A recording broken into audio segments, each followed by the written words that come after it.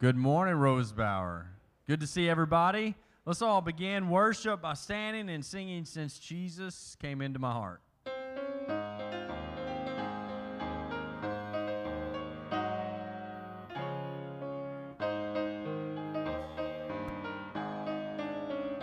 What a wonderful change in my life has been wrought since Jesus came into my heart. I have light in my soul for which long I had sought since Jesus came into my heart. Since Jesus came into my heart. Since Jesus came into my heart. Floods of joy o'er my soul like the sea billows roll. Since Jesus came into my heart, I'm possessed of a hope that is steadfast and sure. Since Jesus came into my heart, and no dark clouds of doubt now my pathway obscure. Since Jesus came into my heart, since Jesus came into my heart, since Jesus came into my heart, floods of joy o'er my soul like the sea billows roll. Since Jesus came into my heart, I shall go there to dwell in that city I know. Since Jesus came into my heart, and I'm happy, so happy as onward I go. Since Jesus came into my heart, since Jesus came into my heart, since Jesus came into my heart, floods of joy o'er my soul like the sea billows roll. Since Jesus came into my heart. Amen. Hope that's an encouragement to you. Blessed be the name.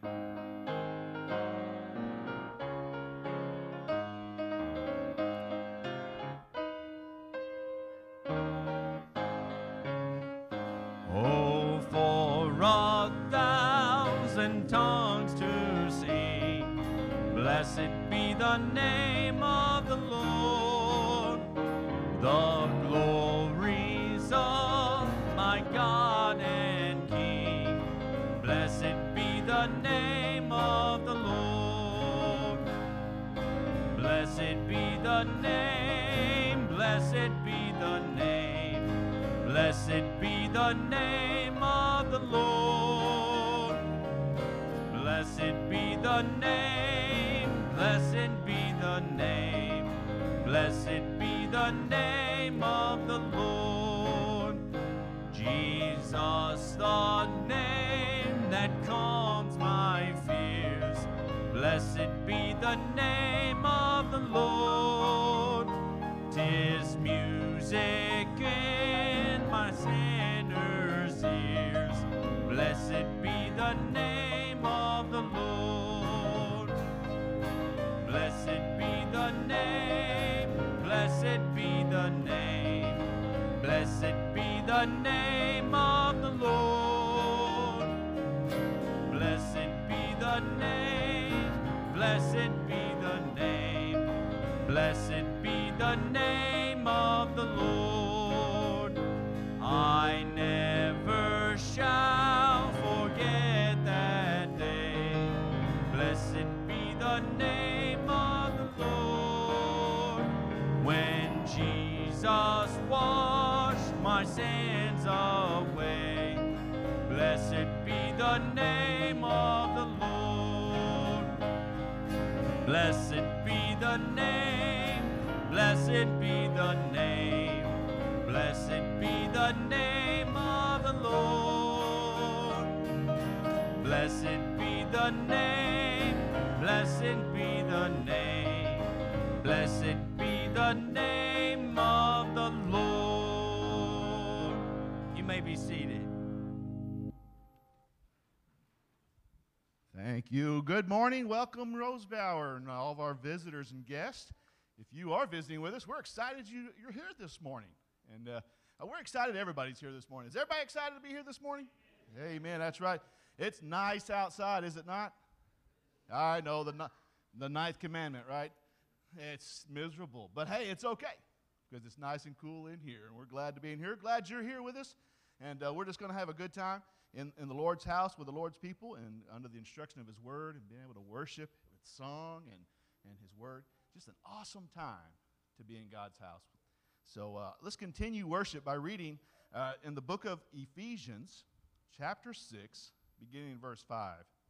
And it reads, it says, "Bondservants, be obedient to those who are your masters according to the flesh, with fear and trembling, in sincerity of heart, as to Christ.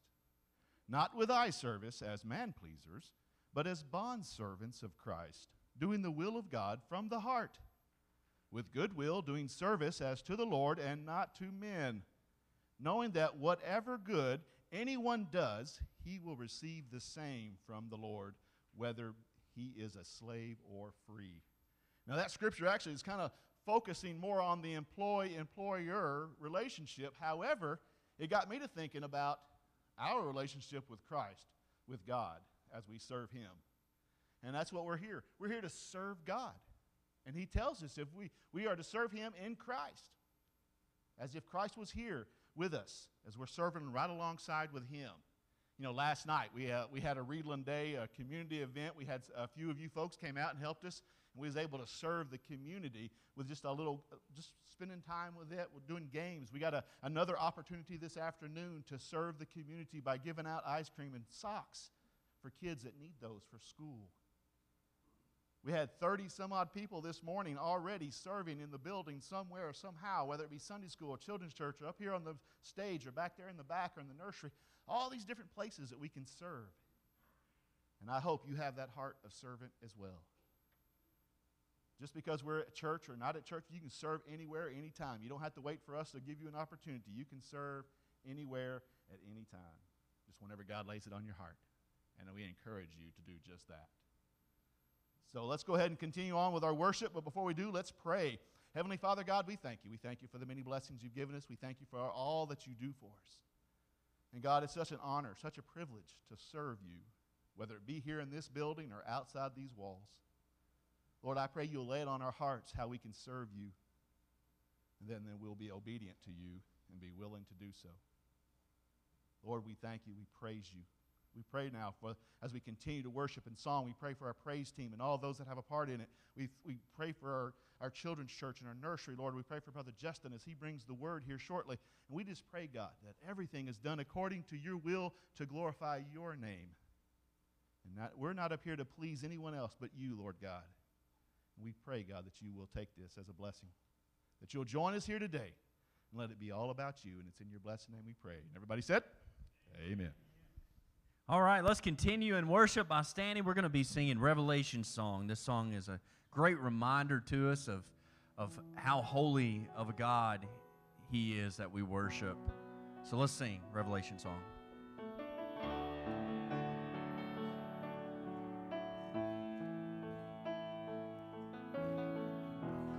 Worthy is the Lamb who was slain. Holy, holy is He. Sing a new song to Him who sits on heaven's mercy seat. Worthy is the Lamb who was slain.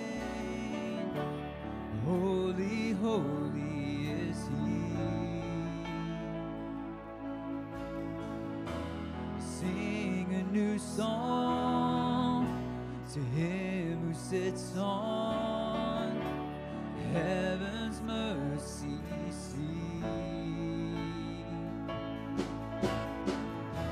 And holy, holy, holy is the Lord God Almighty, who was and is to come.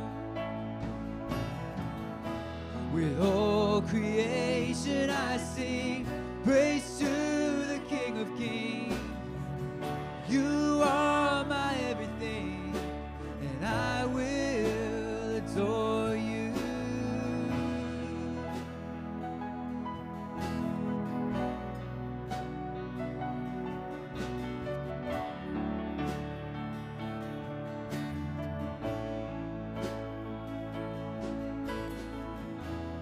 Clothed in rainbows of living color, flashes of lightning, rolls of thunder.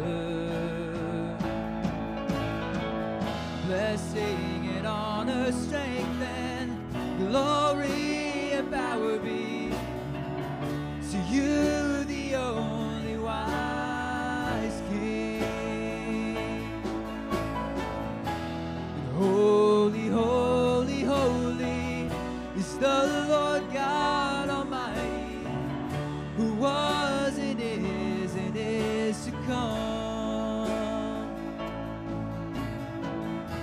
With all creation I sing praise to the King of Kings.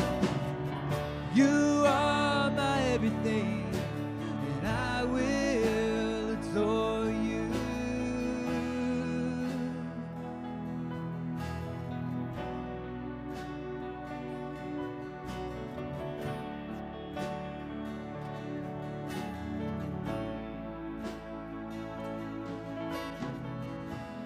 Filled with wonder, awestruck wonder, at the mention of your name. Jesus, your name is power, breath and living water, such a marvelous mystery. Holy, holy, holy is the Lord God Almighty, who was and is to come. With all creation I sing praise to the King of Kings. You are my everything, and I will adore you. Holy, holy, holy is the Lord God Almighty, who was and is to come. With all creation I sing praise to the King of Kings. You are my everything, and I will adore you.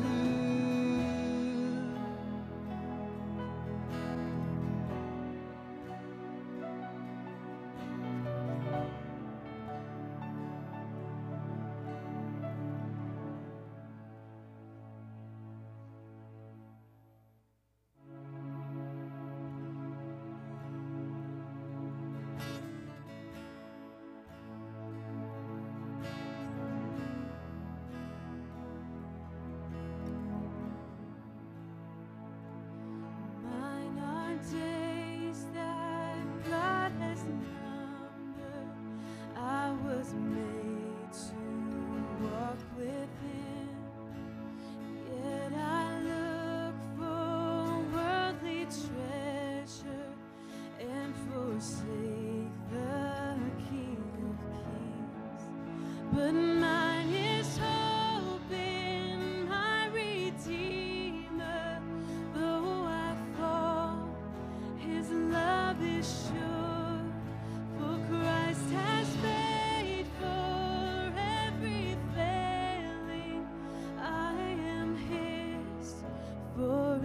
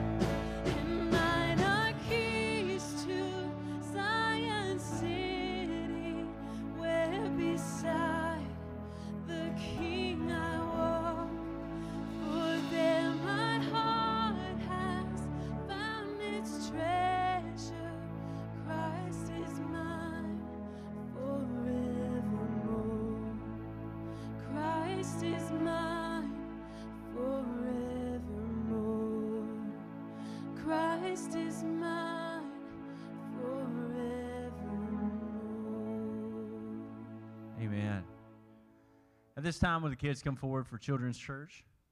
We got one more song we're going to worship with. Only a Holy God. If you'd like to sit, you may. If you want to remain standing, please do.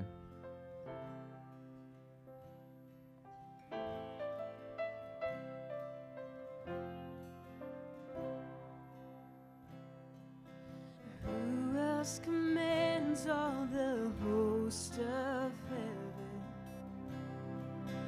Who else can make every knee bow down? Who else can whisper and darkness trembles? Only a holy God. What other beauty demands such praises? What other splendor outshines the sun? What other majesty rules with justice? Only a holy God. Come and behold Him, the one and the only. Cry out, sing holy, forever a holy God. Come and worship the holy God.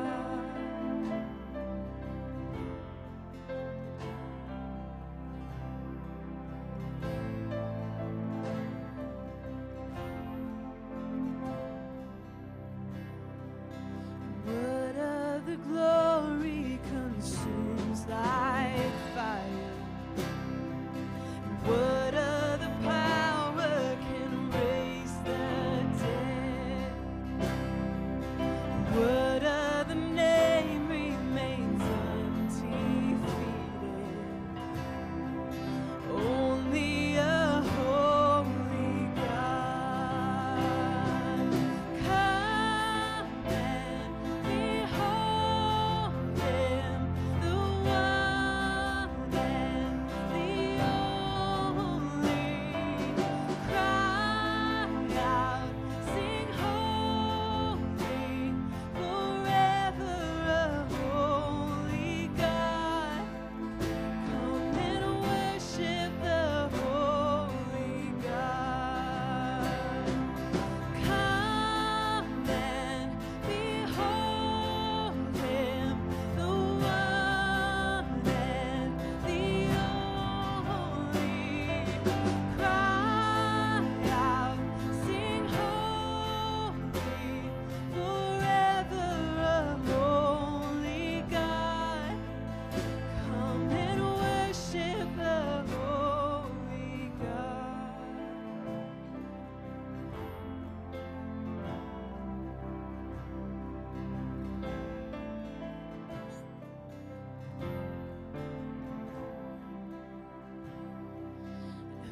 Who else could rescue me from my failing?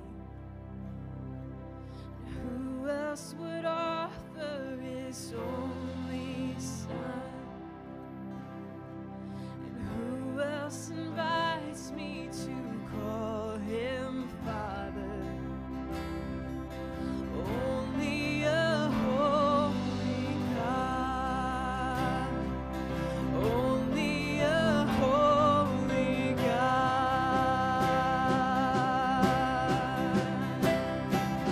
Come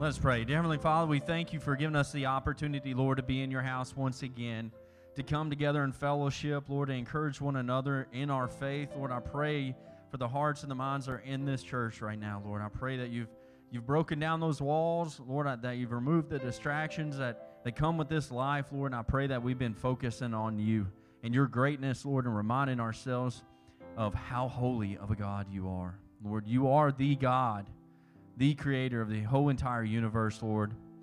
But more importantly, Lord, you've sent us our salvation, Jesus Christ.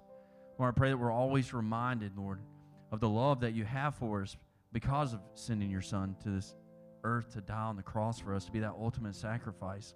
Lord, when we are not deserving, Lord, I pray that we always remember that we are but filthy rags, Lord. We can never earn the salvation that you give us through Christ, Lord. I pray that we focus on you this morning, on every day, Lord. I pray that you'd help us to be more like you, draw us closer to you. I pray for Brother Justin. Give him wisdom, your words, Lord. And we pray this in Jesus' name. Amen. You may be seated.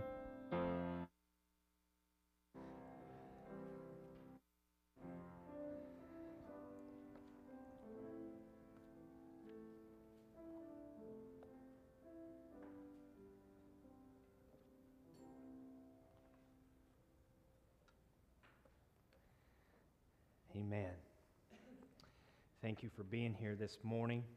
Pray that you've had a wonderful week, and it's a wonderful time to be in the Lord's house with you this morning. If you have your Bibles, I'm going to ask you to turn with me to John chapter 3, and we'll begin reading starting in verse 22.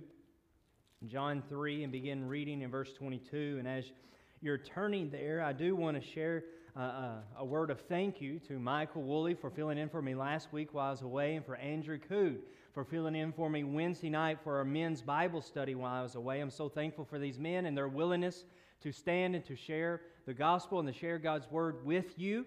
And so I'm thankful for them, and I'm excited to be back here with you. Thank you for allowing me and my family to be away for a little while. We went to St. Louis, was able to watch a St. Louis Cardinals ball game and Six Flags and have a lot of fun together. See several car windows broken out, all kinds of good stuff, and come back home safe and secure. And so it is good to be back here with you in God's house this morning. And we're going to return to our study of the Gospel of John. I took a break last week, but we're going to jump back in the Gospel of John. And what we've learned so far in the Gospel of John is that Jesus' ministry has been launched, right? Jesus' public ministry has began.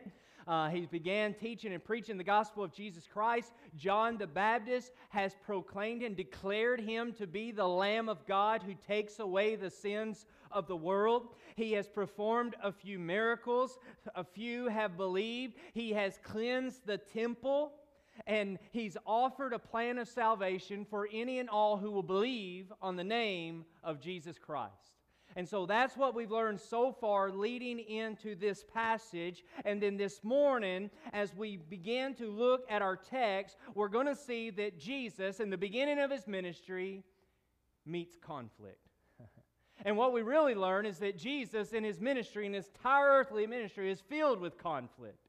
Conflict after conflict after conflict. And so one of the takeaways I want us to think about a little bit this morning is when we find ourselves in conflict with the ministry, the gospel of Jesus Christ, it doesn't necessarily mean that we're in the wrong. It doesn't mean we're doing something wrong, as we see is the case here with Jesus Christ, who was teaching the truth, who was the truth, who offers a way of life, but he continues to find himself in conflict. Actually, for us to follow Jesus, Jesus tells us the world will hate you as the world has hated him.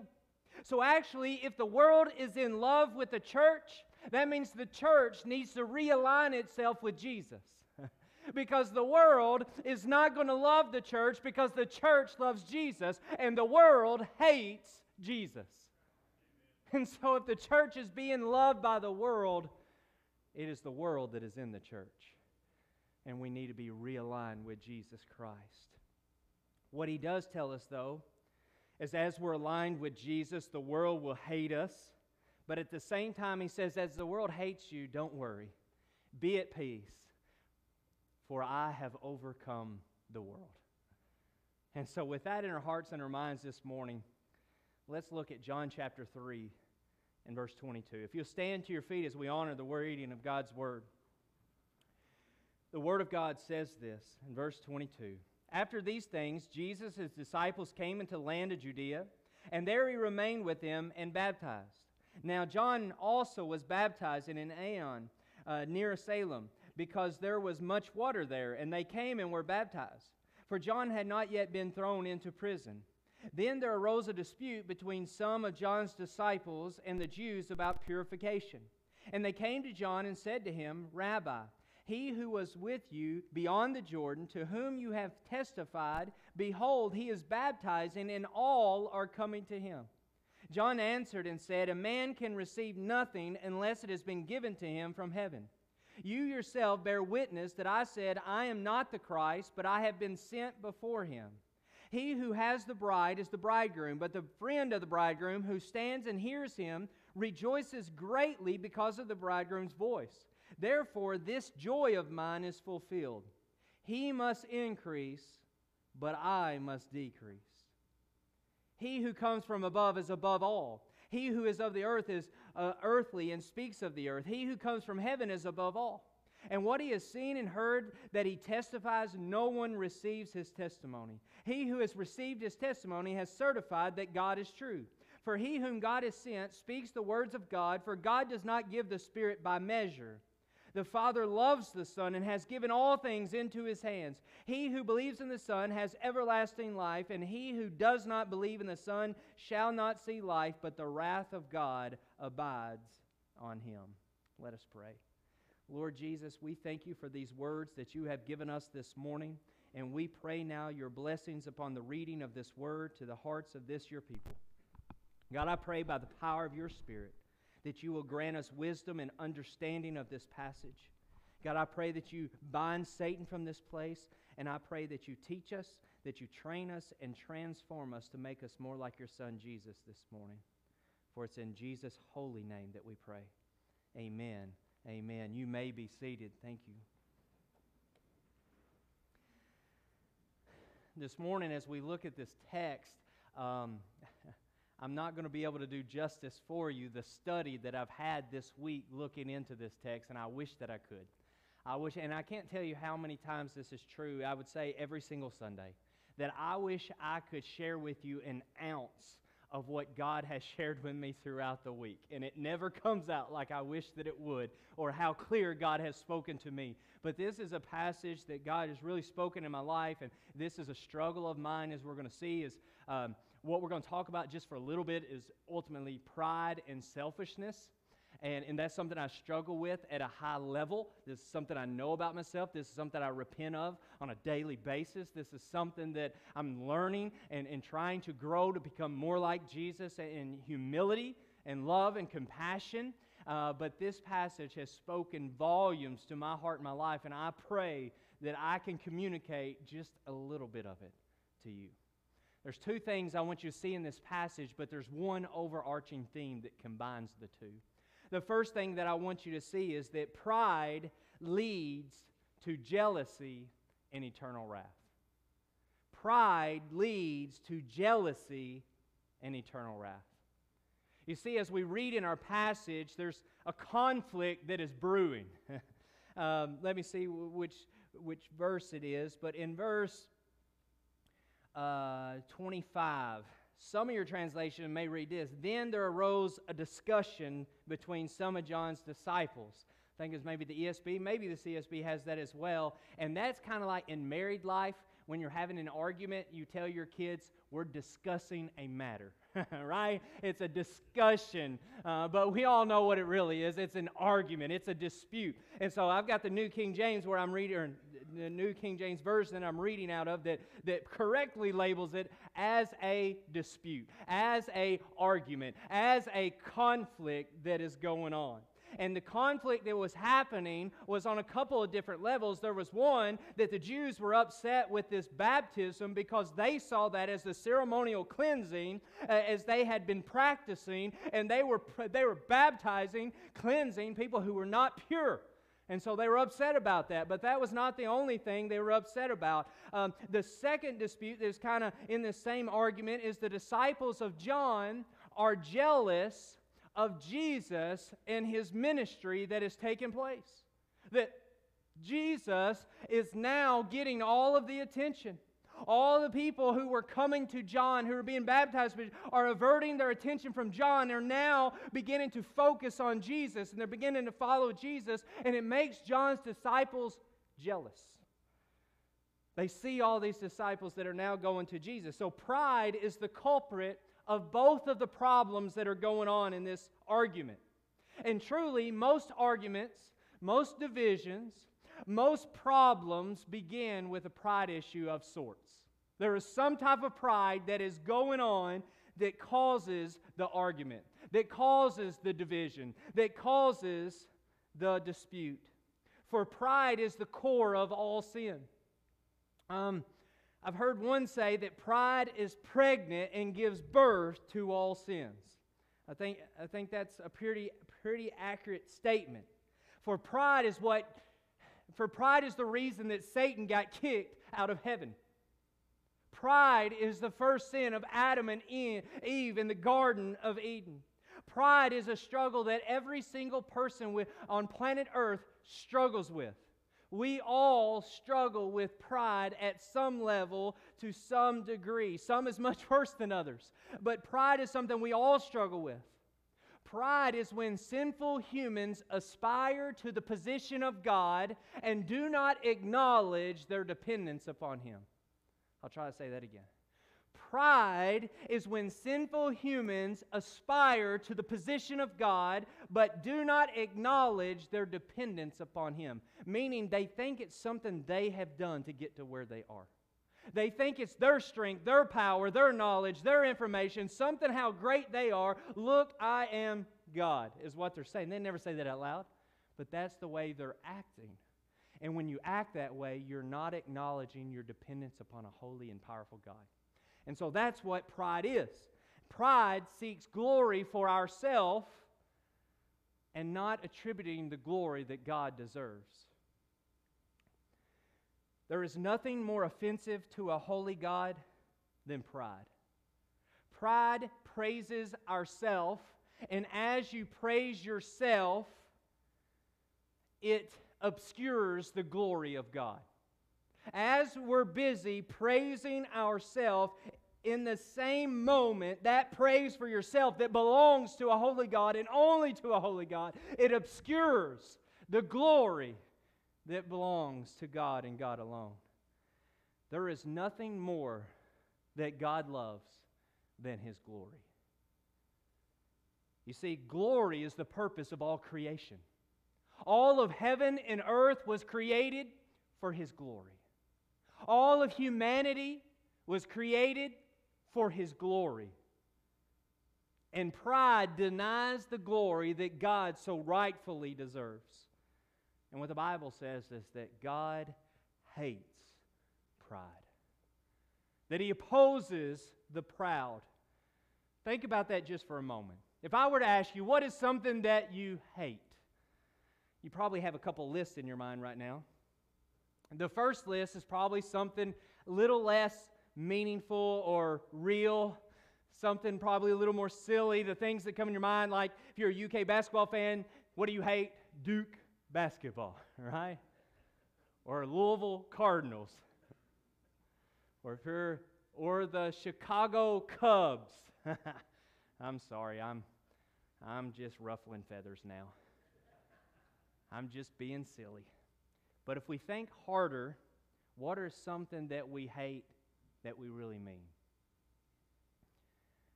I think a few things could come to mind. Abortion, child abuse, racism, murder, cancer.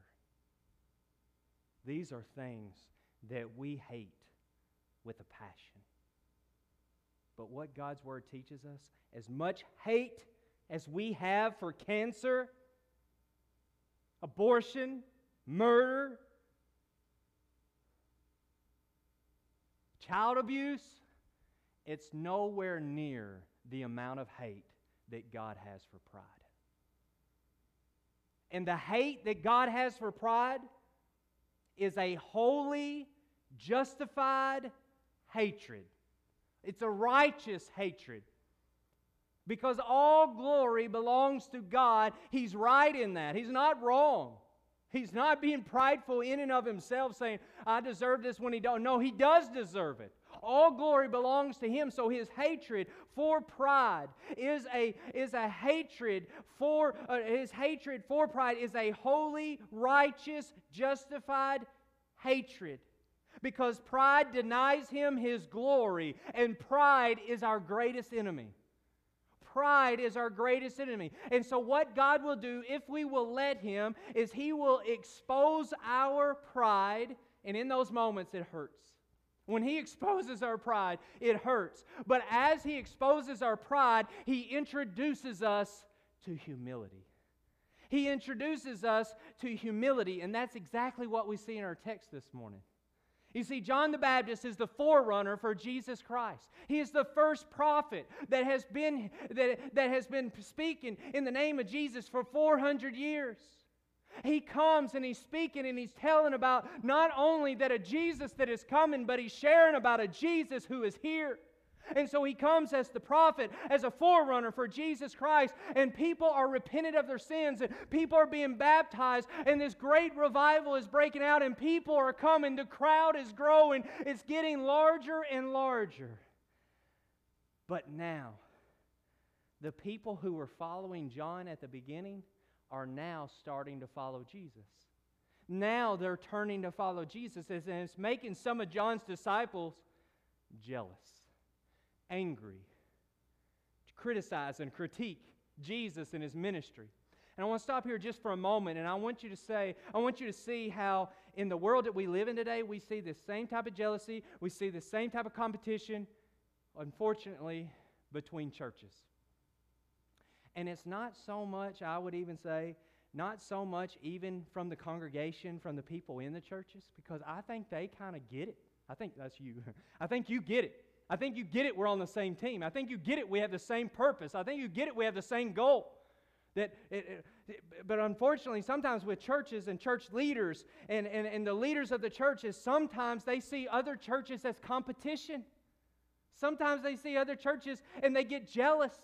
Sometimes they see other churches and they grow envious of their ministry and all that's going on. And that's exactly what's happening here in this passage with John's disciples. They're getting jealous of the things that are going on with Jesus and Jesus' ministry, and they're getting angry about it. And so they come to John to tell him about, hey, what are you going to do about it? But here's what we must know and understand. What we're going to learn in this passage is there's no such thing as Rosebauer people and Reedland Baptist people and the United Methodist people. There is only God's people. All right? There is only God's people. It's not about our name. It's not about Justin. It's not about Rosebauer Baptist Church. It is only about King Jesus and King Jesus alone. And so if another church is having success and revival is breaking out, then praise God, Jesus is working. We're not in competition with them. We are joining with them. We are partnering with them for the kingdom of God. That is the goal. And that is the purpose that Jesus came to this earth for all of God's people, to share the word of Jesus so that others may know Him and glorify Him. And we are not competing with any other church on planet Earth. We are a part of the universal church that God has created. And to really sober us a little bit, I heard this at the SBC conference a few weeks ago that we went to. Vance Pittman said this: sometimes we think in our minds that our church is so great and so wonderful, but really and truly, how long will our church exist? And that breaks some of our hearts to just think about that. We think, no, we got a great church. It's going to be great. It's going to be wonderful. We'll keep on going forever. Think about all the churches that Paul planted. One of the greatest Christians we've ever read about in Scripture. Not one of his churches are still around. They're all gone. But God's church is still here. Right? And that's what the point is. It's not about any certain church. It's all about King Jesus. And so that's what John knows, and that's what John understands. So John's disciples are jealous, and they come to him, and they share with him, what about this Jesus who was with you? He's over there, and people are following him. And in the flesh, John the Baptist would have a tendency here to be prideful, to be angry, to be jealous, to be in competition with Jesus.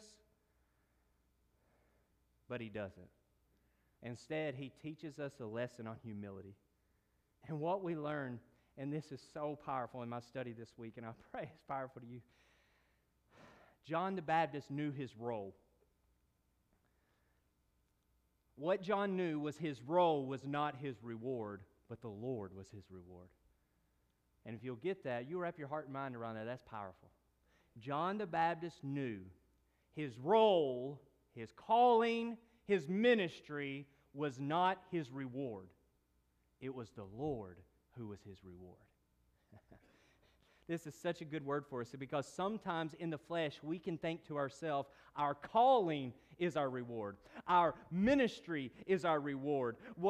Our success is our reward. The things that we accomplish here on this earth is our reward. But the things that God calls us to is not our reward. It is not what makes us great. It is not what makes us successful. It is the Lord that is our reward. And it is serving Him is what brings us our greatest joy, our greatest satisfaction, and our greatest fulfillment. It's when we humbly submit to Him, serve Him, follow Him, that's when we find joy. That's when we find fulfillment. That's when we find satisfaction. And that's exactly what John says. So John responds to the jealous disciples and says, no one can receive anything unless it has been given to him from heaven. And what he's ultimately saying is, I am who I am where I am, I have what I have because of the grace of God. What a good and holy reminder every single day of our life to be reminded we are who we are where we are, we have what we have, only because of the grace of God. That's what John's saying here. That's what he said. You yourself know that I'm not the Messiah. I told you from the get-go. I'm not the Messiah. I'm not even worthy to tie his shoe. I've told you that. But they missed it. They missed it. They were so into the crowds and they were so into the excitement, they were so into the following that they missed that what he came to share is that the Messiah was here. And so he says, Jesus is the Messiah. And then he gives them the illustration of a best man at a wedding. You see, we all know that the wedding is not about the groomsmen. The wedding is not about the bridesmaid. The wedding is not about the flower girls. The wedding is about the bride and the groom coming together to get married, right? That's what it's about. That's what it's all about. And so John the Baptist refers to himself as the best man at the wedding. That his job is to get the groom to the altar. And when the groom gets there, his job is done. So John the Baptist says, Jesus is here, my job is done, and it's the greatest joy of my life to point people to King Jesus. That's what he's telling them, and that's what he shares with them. He knew his role was to introduce people to Jesus. So think for a moment. He is like the announcer at a boxing match. That at the beginning of a match, you know, the guy that stands in the middle of the ring and he has his microphone and he says, standing to my right in the red corner, standing at 6 foot tall, 202 pounds, in the red shorts and the blue gloves, the Italian stallion Rocky Balboa. Okay, went a little too far. But the announcer, that's John the Baptist. That's John the Baptist. That's all his job is. That's all his ministry is. That's all his calling is. To say, there's Jesus. Run to him. He's the Messiah, the Lamb of God who takes away the sins of the world. Run to Jesus. Get there as fast as you can. He is the Lamb of God. He was announcing the presence of Jesus. And truthfully, isn't that all of our call? Isn't that all of our jobs? To announce King Jesus, to share and to point others to Jesus? He was the best man, the groomsman, and his ministry was all about Jesus. And so when Jesus comes and he's standing, and now more people are following him than are following John, it says that he rejoices greatly and that his joy is made complete. And then he says one of the most powerful verses of all the Bible, he must increase and I must decrease. What a verse. What a verse. What a mindset. What a motto to follow. This is a verse that I have on my wall in my office to remind me constantly that Jesus must be made much of and I must be made little. Like, that's my job. That's my ministry. That's my calling, to make much of Jesus and make little of Justin. This is our purpose in this world, to exalt Christ, not ourselves, for Him to increase and for us to decrease.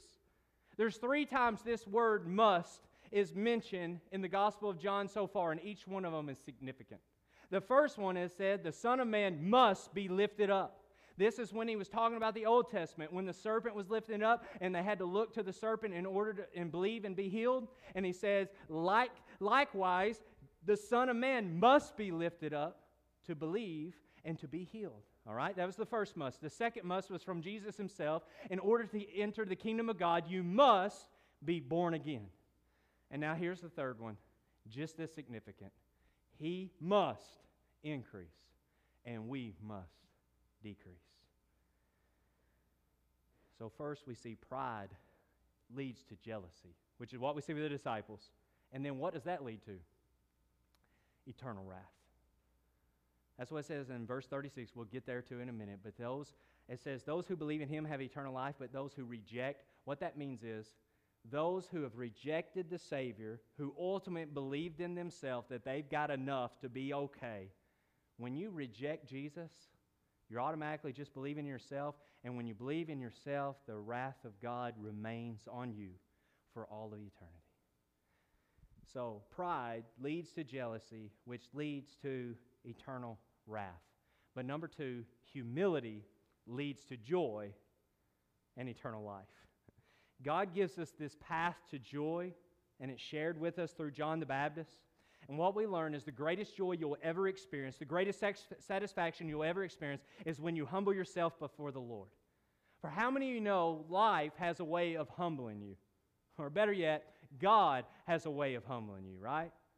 Anytime when we think we got our stuff together, anytime we think we're doing all right, anytime we think that we've got this all figured out, something, somewhere, somehow falls through and we're left saying, I'm nowhere near what I thought I was. Nowhere near as strong as I thought I was. I know I cannot do this on my own. He knows how to bring us down off our high horse when He needs to. People should never walk away impressed with us, but they should always walk away impressed with what God has done, what God is doing, and what God has shared. This is true in all life. This is true in our spiritual life. This is true in our family life. This is true in our work life. This is true in our business. This is true in all of our endeavors. Because just like what we said a moment ago is this, there is nothing greater that causes you to be where you are today other than the grace of God. The greatest cause for you to be where you are today is the grace of God. That is true of you, that's true of me, that is true of all. It's God's common grace and God's great grace and His amazing grace that has been poured upon our life. And that's the thing. I think we all believe that, we all know that, we all understand that, but sometimes, I don't know if you're anything like me, but sometimes I struggle to share that. I struggle to tell others about God's grace that is evident in my life. For us to be a humble person, to find joy, we got to be a grateful person. When you're a humble person, get this, Isaiah 66 and verse 2 says this, when you're a grateful person, when you're a humble person, you will gain the attention of God. Isaiah 66 verse 2 says, I will look to the person who is humble and contrite in spirit. Some translation says that I will gaze on the person who is humble and contrite in spirit. So what Scripture is teaching us is that when we humble ourselves before the Lord, it will get God's attention. It will get the creator of the universe, the creator of heaven and earth, the creator of all mankind as we know it. When we are humble and we humble ourselves before the Lord, it gets His attention. It is like a magnet that attracts God to your life. And when God is attracted to your life, it's not just God that comes to your life, but it's His grace, it's His goodness, it's His kindness, it's His mercy, it's His love, because you can't just get some of God, you get all of God. And when you are humble, you attract the goodness, the kindness, and the grace of God in your life. You want to get God's attention? Be humble before the Lord. Submit to the Lord. That's what being humble means, is submitting to the ways and the Word of God. To submit to Him. For the Bible does not teach God will help those who help themselves, but instead the Bible teaches God will help those who humble themselves before the Lord. Humility is one who is grateful. Humility is one who is amazed by God's grace. One who doesn't expect God's grace, but is amazed by it. One who is not filled with anxiety, fears, and worries, but one who is filled with a powerful peace and a carefree attitude of knowing that God is sovereign and that God will work all things out for His glory and our good. One who is humble is one who points the attention away from themselves and to a holy God. So humility gets the attention of God, and humility leads to joy. The reason why is because humility and belief in the Lord Jesus Christ, of what it means to believe in the Lord Jesus Christ is to deny yourself, right? To deny yourself, die daily to yourself is what the Bible says. That means to deny yourself. If you're denying yourself, who you're denying it for? For the Lord Jesus Christ. That means you're not living for you anymore, you're living for Him. And so that's what He says in verse 36. For one who believes in God has eternal life.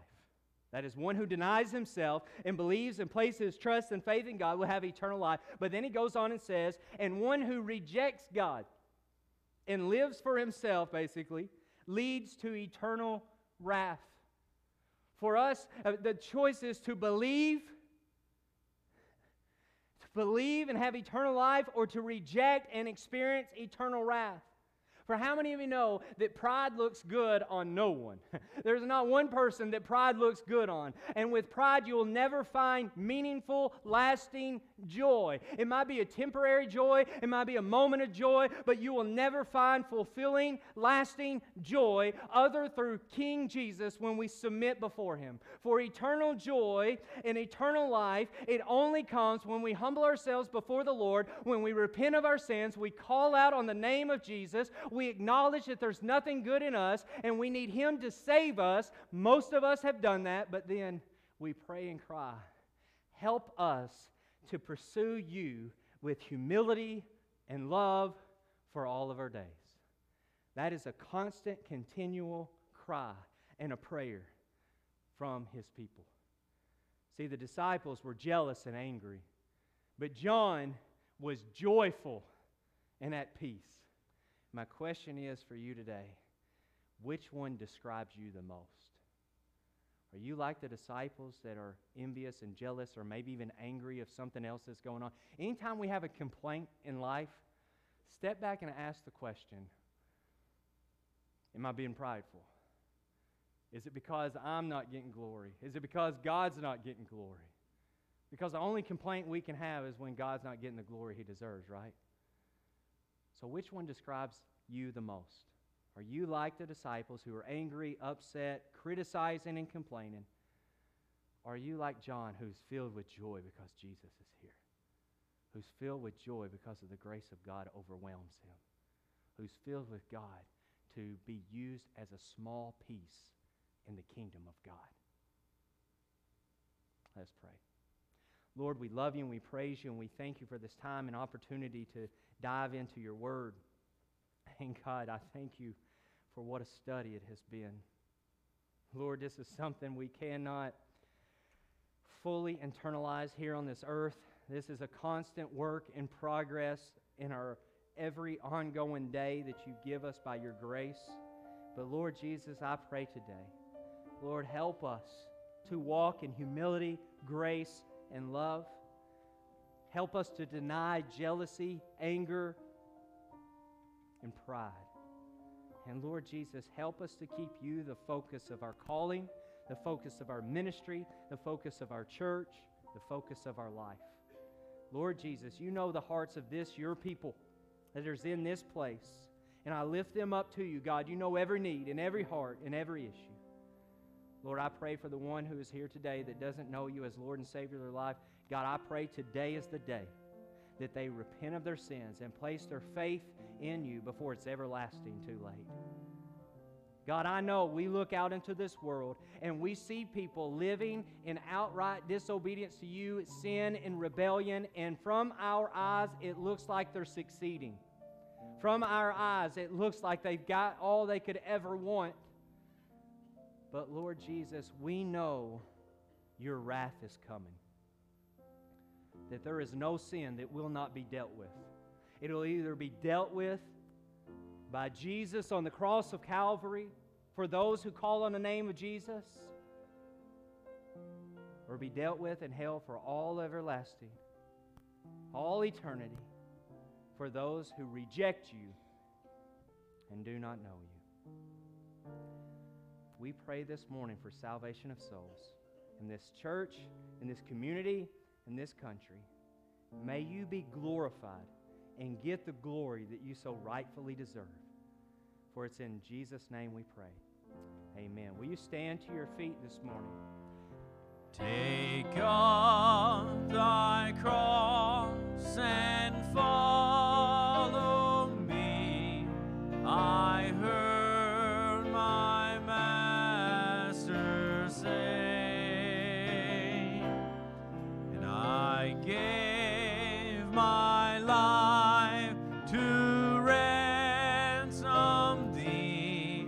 Surrender your all today. Wherever he leads, I'll go. Wherever he leads, I'll go. I'll follow my Christ who loves me so. Wherever he leads, I'll go.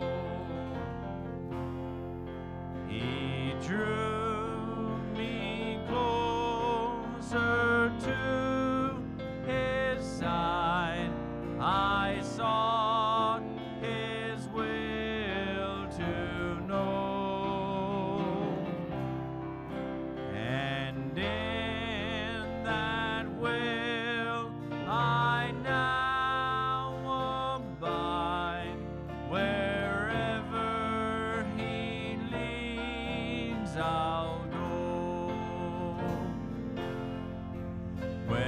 Wherever he leads, I'll go. Wherever he leads, I'll go. And I'll follow my Christ who loves me so. Wherever he leads, I'll go. It may be through the shadows dim, or o'er the stormy sea. I take my cross and follow him.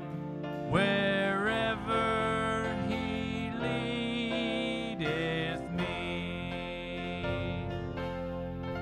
Wherever he leads, I'll go. Wherever he leads, I'll go. I'll follow my Christ who loves me so. Wherever he leads, I'll go. You may be seated. Amen. Barry, you and Haley want to come forward? Well, this is Barry and Haley and Benjamin Herndon, and they come this morning wanting to unite with us at Rosebriar Baptist Church, and they're such a sweet couple. Got to meet with them and learn more about them. Barry is an engineer, and you're at GE still? All right, for a few more days, he's at GE out of Louisville, but he's an engineer there, and he's going to be transitioning back to Paducah, and so be in prayer for him in that transition. Miss Haley is at Massac Memorial, nurse practitioner there, and so they come. They're moving here from med school, and they went to Buck Run Baptist Church there in Frankfort, and so they wish to unite with us at Rosebriar Baptist Church, and we're so thankful for their willingness to come and to be a part here. And so we want you to be in prayer for them as they transition to this community, and welcome them and love them here at Rosebriar Baptist Church, and we know that you'll do that. All right? All right, thank you guys. You may be seated. I've got a few announcements for you, and then we will be dismissed. Just a reminder, our Wednesday night Bible study for our men and women at 6:30. The men meet in the Sunday school building. The ladies meet in a fellowship hall. And then also we have for our children and our youth. So 6:30 is our men's and women's Bible study. The final balance for the ARC trip, if you're going to the ARC in September, August the 15th, please see Ron Ward for more details on that.